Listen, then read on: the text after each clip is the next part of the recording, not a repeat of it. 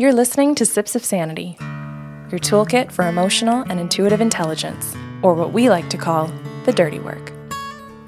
Let's do it.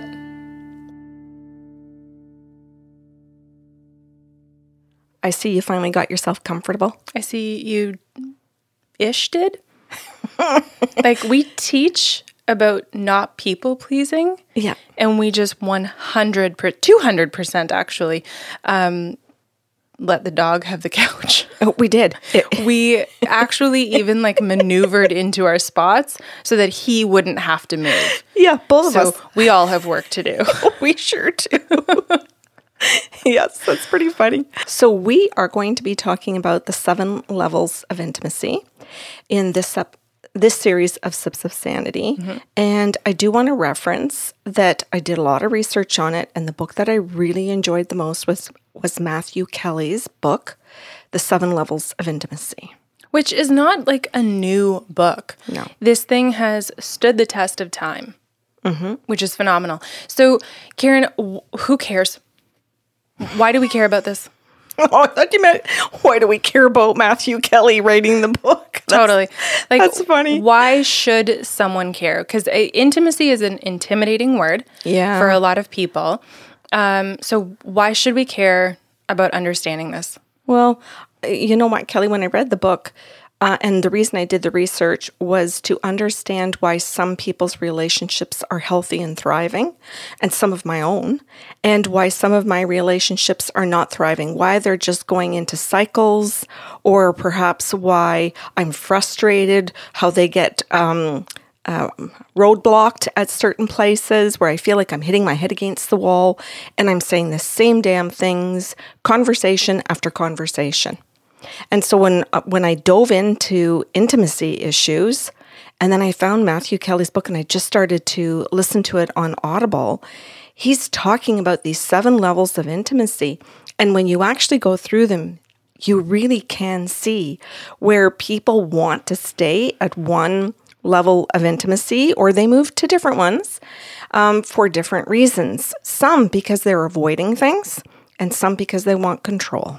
And some because it's the most appropriate level of intimacy to stay at if it's not a very personal relationship. If you have a work-related boundary, if you and your boss are gaining rapport with each other, we're going to learn with the 7 levels which one we should stop at when these are the hats that we wear in relation to each other versus with my partner, why are we stagnating at level 2? Why are we stagnating at level 3?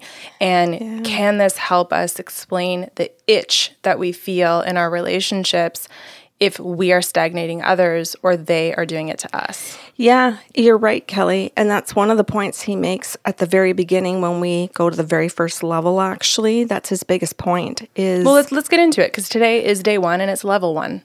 It's cliches.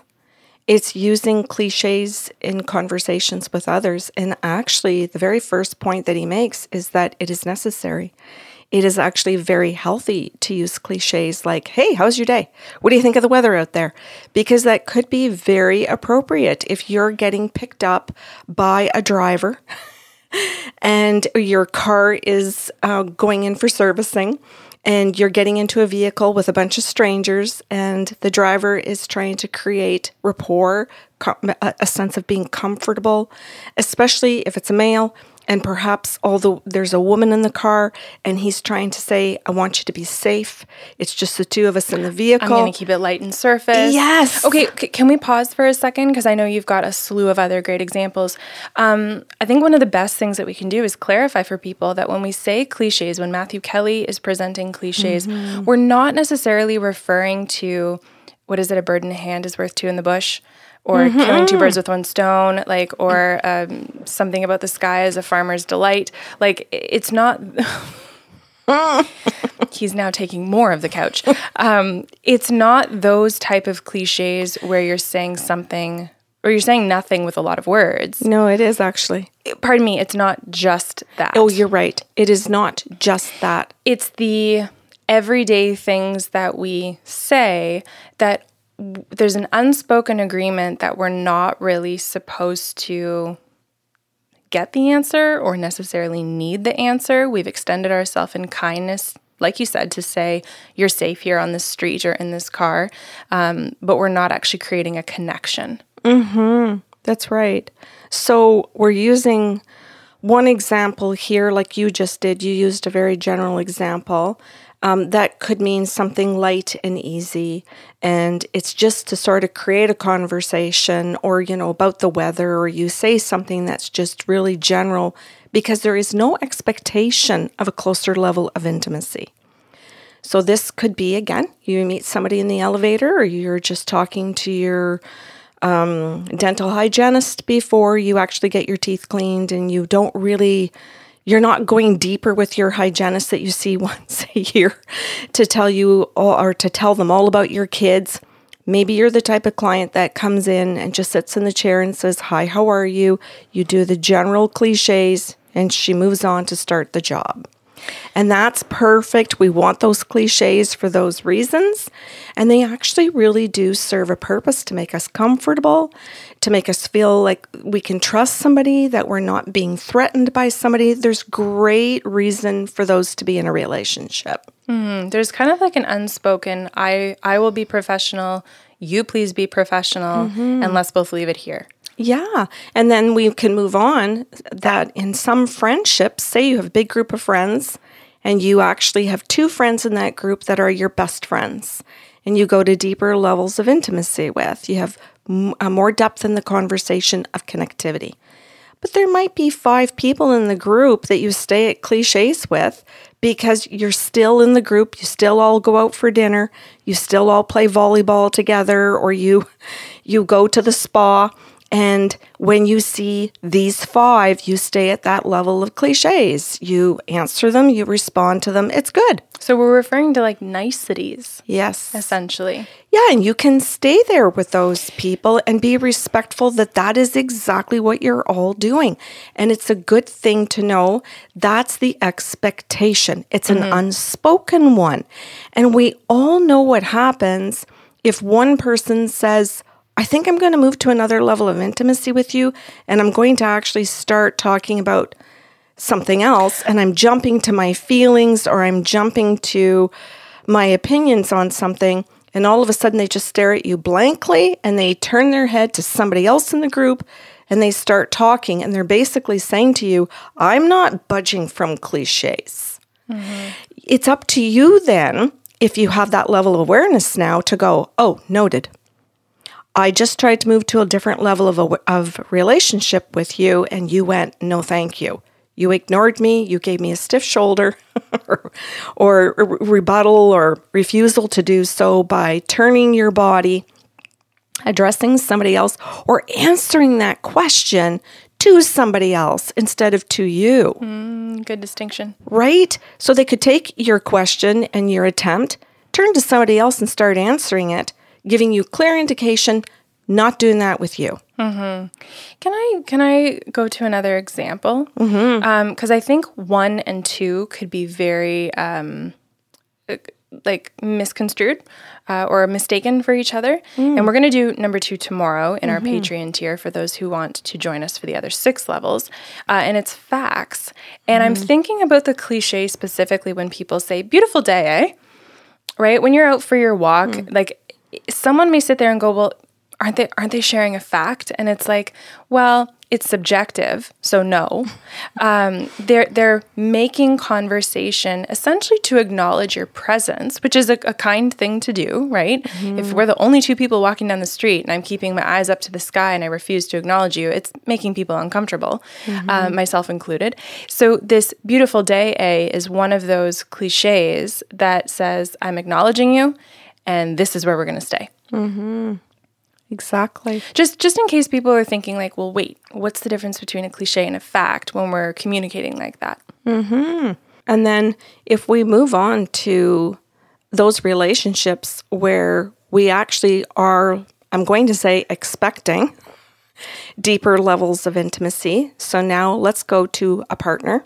Let's go to a confidant. And we'll word it that way right now so that people can go, "Oh, okay, I know what she means." And I know what she's talking about. So you might pull somebody into your mind that is a confidant for you. If they're giving you cliched answers, and this is somebody you live with, and you expect more, and they're responding with cliches to you. Well, wait, what did you give them? Take the higher road. Pardon me? Oh, so we're not starting with a confident by saying beautiful day, A. You're doing a whole new example altogether. I am. Okay. So now say you're actually trying to talk to them about something, and you're explaining a situation, and they say, oh, just take the higher road. Let it go. Yeah. Now we're talking cliches, like the standard, what the fuck did you just say or mean when you used all those words? Yes. And so now they might say something to you like, oh, you just can't let things go, can you? Like they're using a cliche. Paired with some verbal abuse there. Yeah. Yes. Plug to another Sips of Sanity. Yes. And what they're doing is they're avoiding actually speaking to you. They're avoiding answering you directly so that you actually have something to talk about. Yeah. So you might be saying something to them like, why do you keep dumping your clothes? Why do you, how many times, I've asked you 15 times for at least every single day for the last 15 freaking years, and you're still doing it. And they go, oh, take the higher road, or you can't get over this, or you like they use all these cliches to say, I am not going to actually discuss with you why I am not adulting. I'm going to use a cliche to divert your attention, to piss you off, because I know the cliche pisses you off. So I'll just use it because it'll spin you out. And I can walk away, and I don't. You're going to be so angry when I use the cliche that now I can attack your anger. Yeah, now the focus has shifted. Yeah, the focus is shifted to the fact that I got you angry, which is what I intended to do by using the cliche. And let's attack you for your anger issues and say that you're abusive, instead of dealing with the fact that I'm not adulting, that I have no intention to, and that it's a level of control for me. And it's a way to get you angry so that I have control in this relationship over your emotions, because I can see that it dysregulates you. Cool. So I want to summarize this, what you're talking about, because we started off this particular episode 1, by explaining where a cliche is appropriate and is the only level that we should actually be trying to access with particular people in our lives, given the role. Then we're saying where the threat comes in, where if you are choosing to not go any deeper, choosing to stay at level 1 of intimacy, you are basically saying without words, I don't want to connect with you. So if someone is watching this today or listening to this and they're thinking like, oh, I don't really know what's going on in my relationship, I feel off, I can't really put my finger on why I don't feel connected to this person, holy shit. I'm being stagnated at cliches, then now we can have a conversation, or you can have a conversation with your therapist to say, I know what's going on and where do I go from here? Yeah, and how do I confront, because these are confrontation skills, how do I confront this significant person in my life that is using cliches to stonewall our intimacy? And then he turns around, or she turns around, or they turn around and want sex. They want a different form of intimacy, a physical form, with me after they have stonewalled my emotions. And attacked my anger. Yeah, exactly. And where they think it's funny, or they think it's successful, or they think it's power tripping to do it, and then want me to be even more submissive. Because when we get into sexual intimacy, we can be submissive. You're taking all of your clothes off. That's submissiveness. Yeah, and you're referring to male, female, and they. Yes. Right? No matter what, you're in a state of vulnerability in that situation. That's right. This is cool. And I think this will also help people understand that if you are missing the social cues that someone is trying to put you back into the place of cliches, let's say you're at work. Maybe you overshared, maybe they overshared, and now they're using cliches again. They might be trying to say to you, I regret that, and I'd like to step back. Yes. And we're both going to do that now, and I'm going to make sure of it.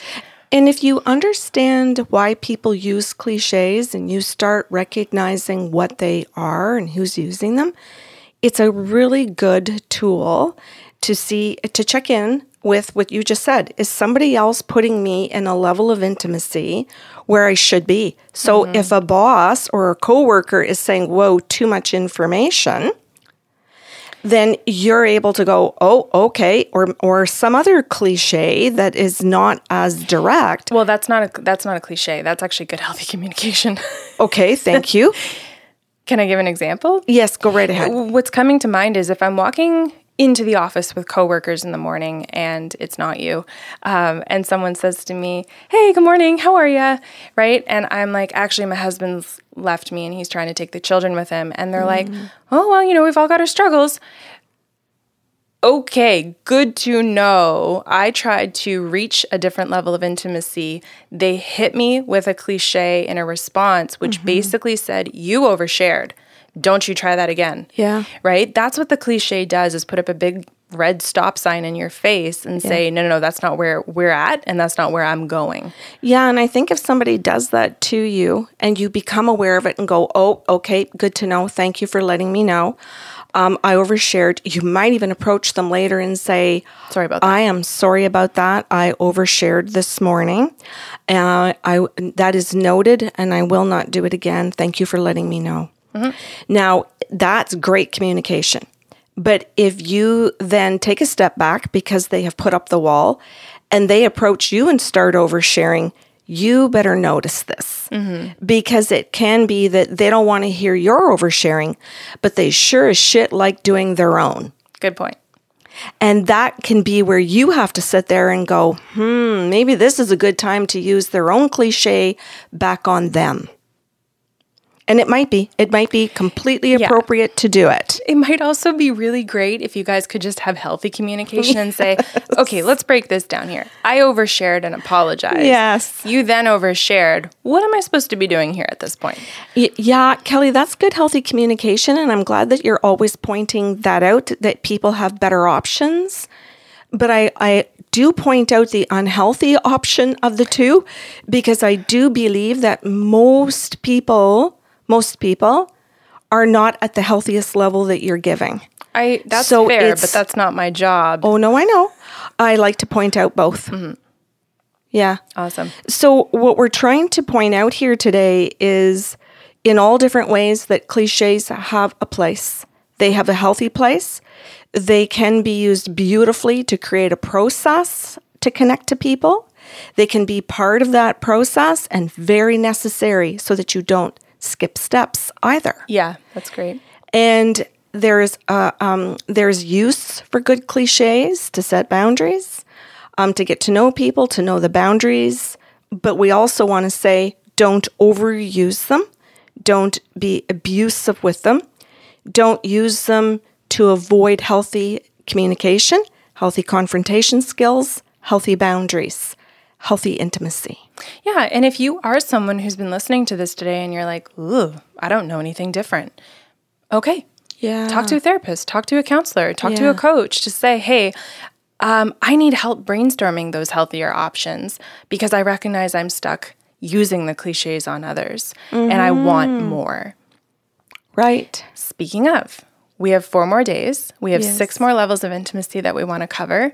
And you guys can join us on patreon.com/the Sarlos to hear the rest of the shows. And I'm going to say maybe wish us luck getting off this couch. Thanks for listening to Sips of Sanity. Catch the full monthly workshop on patreon.com/the Sarlos.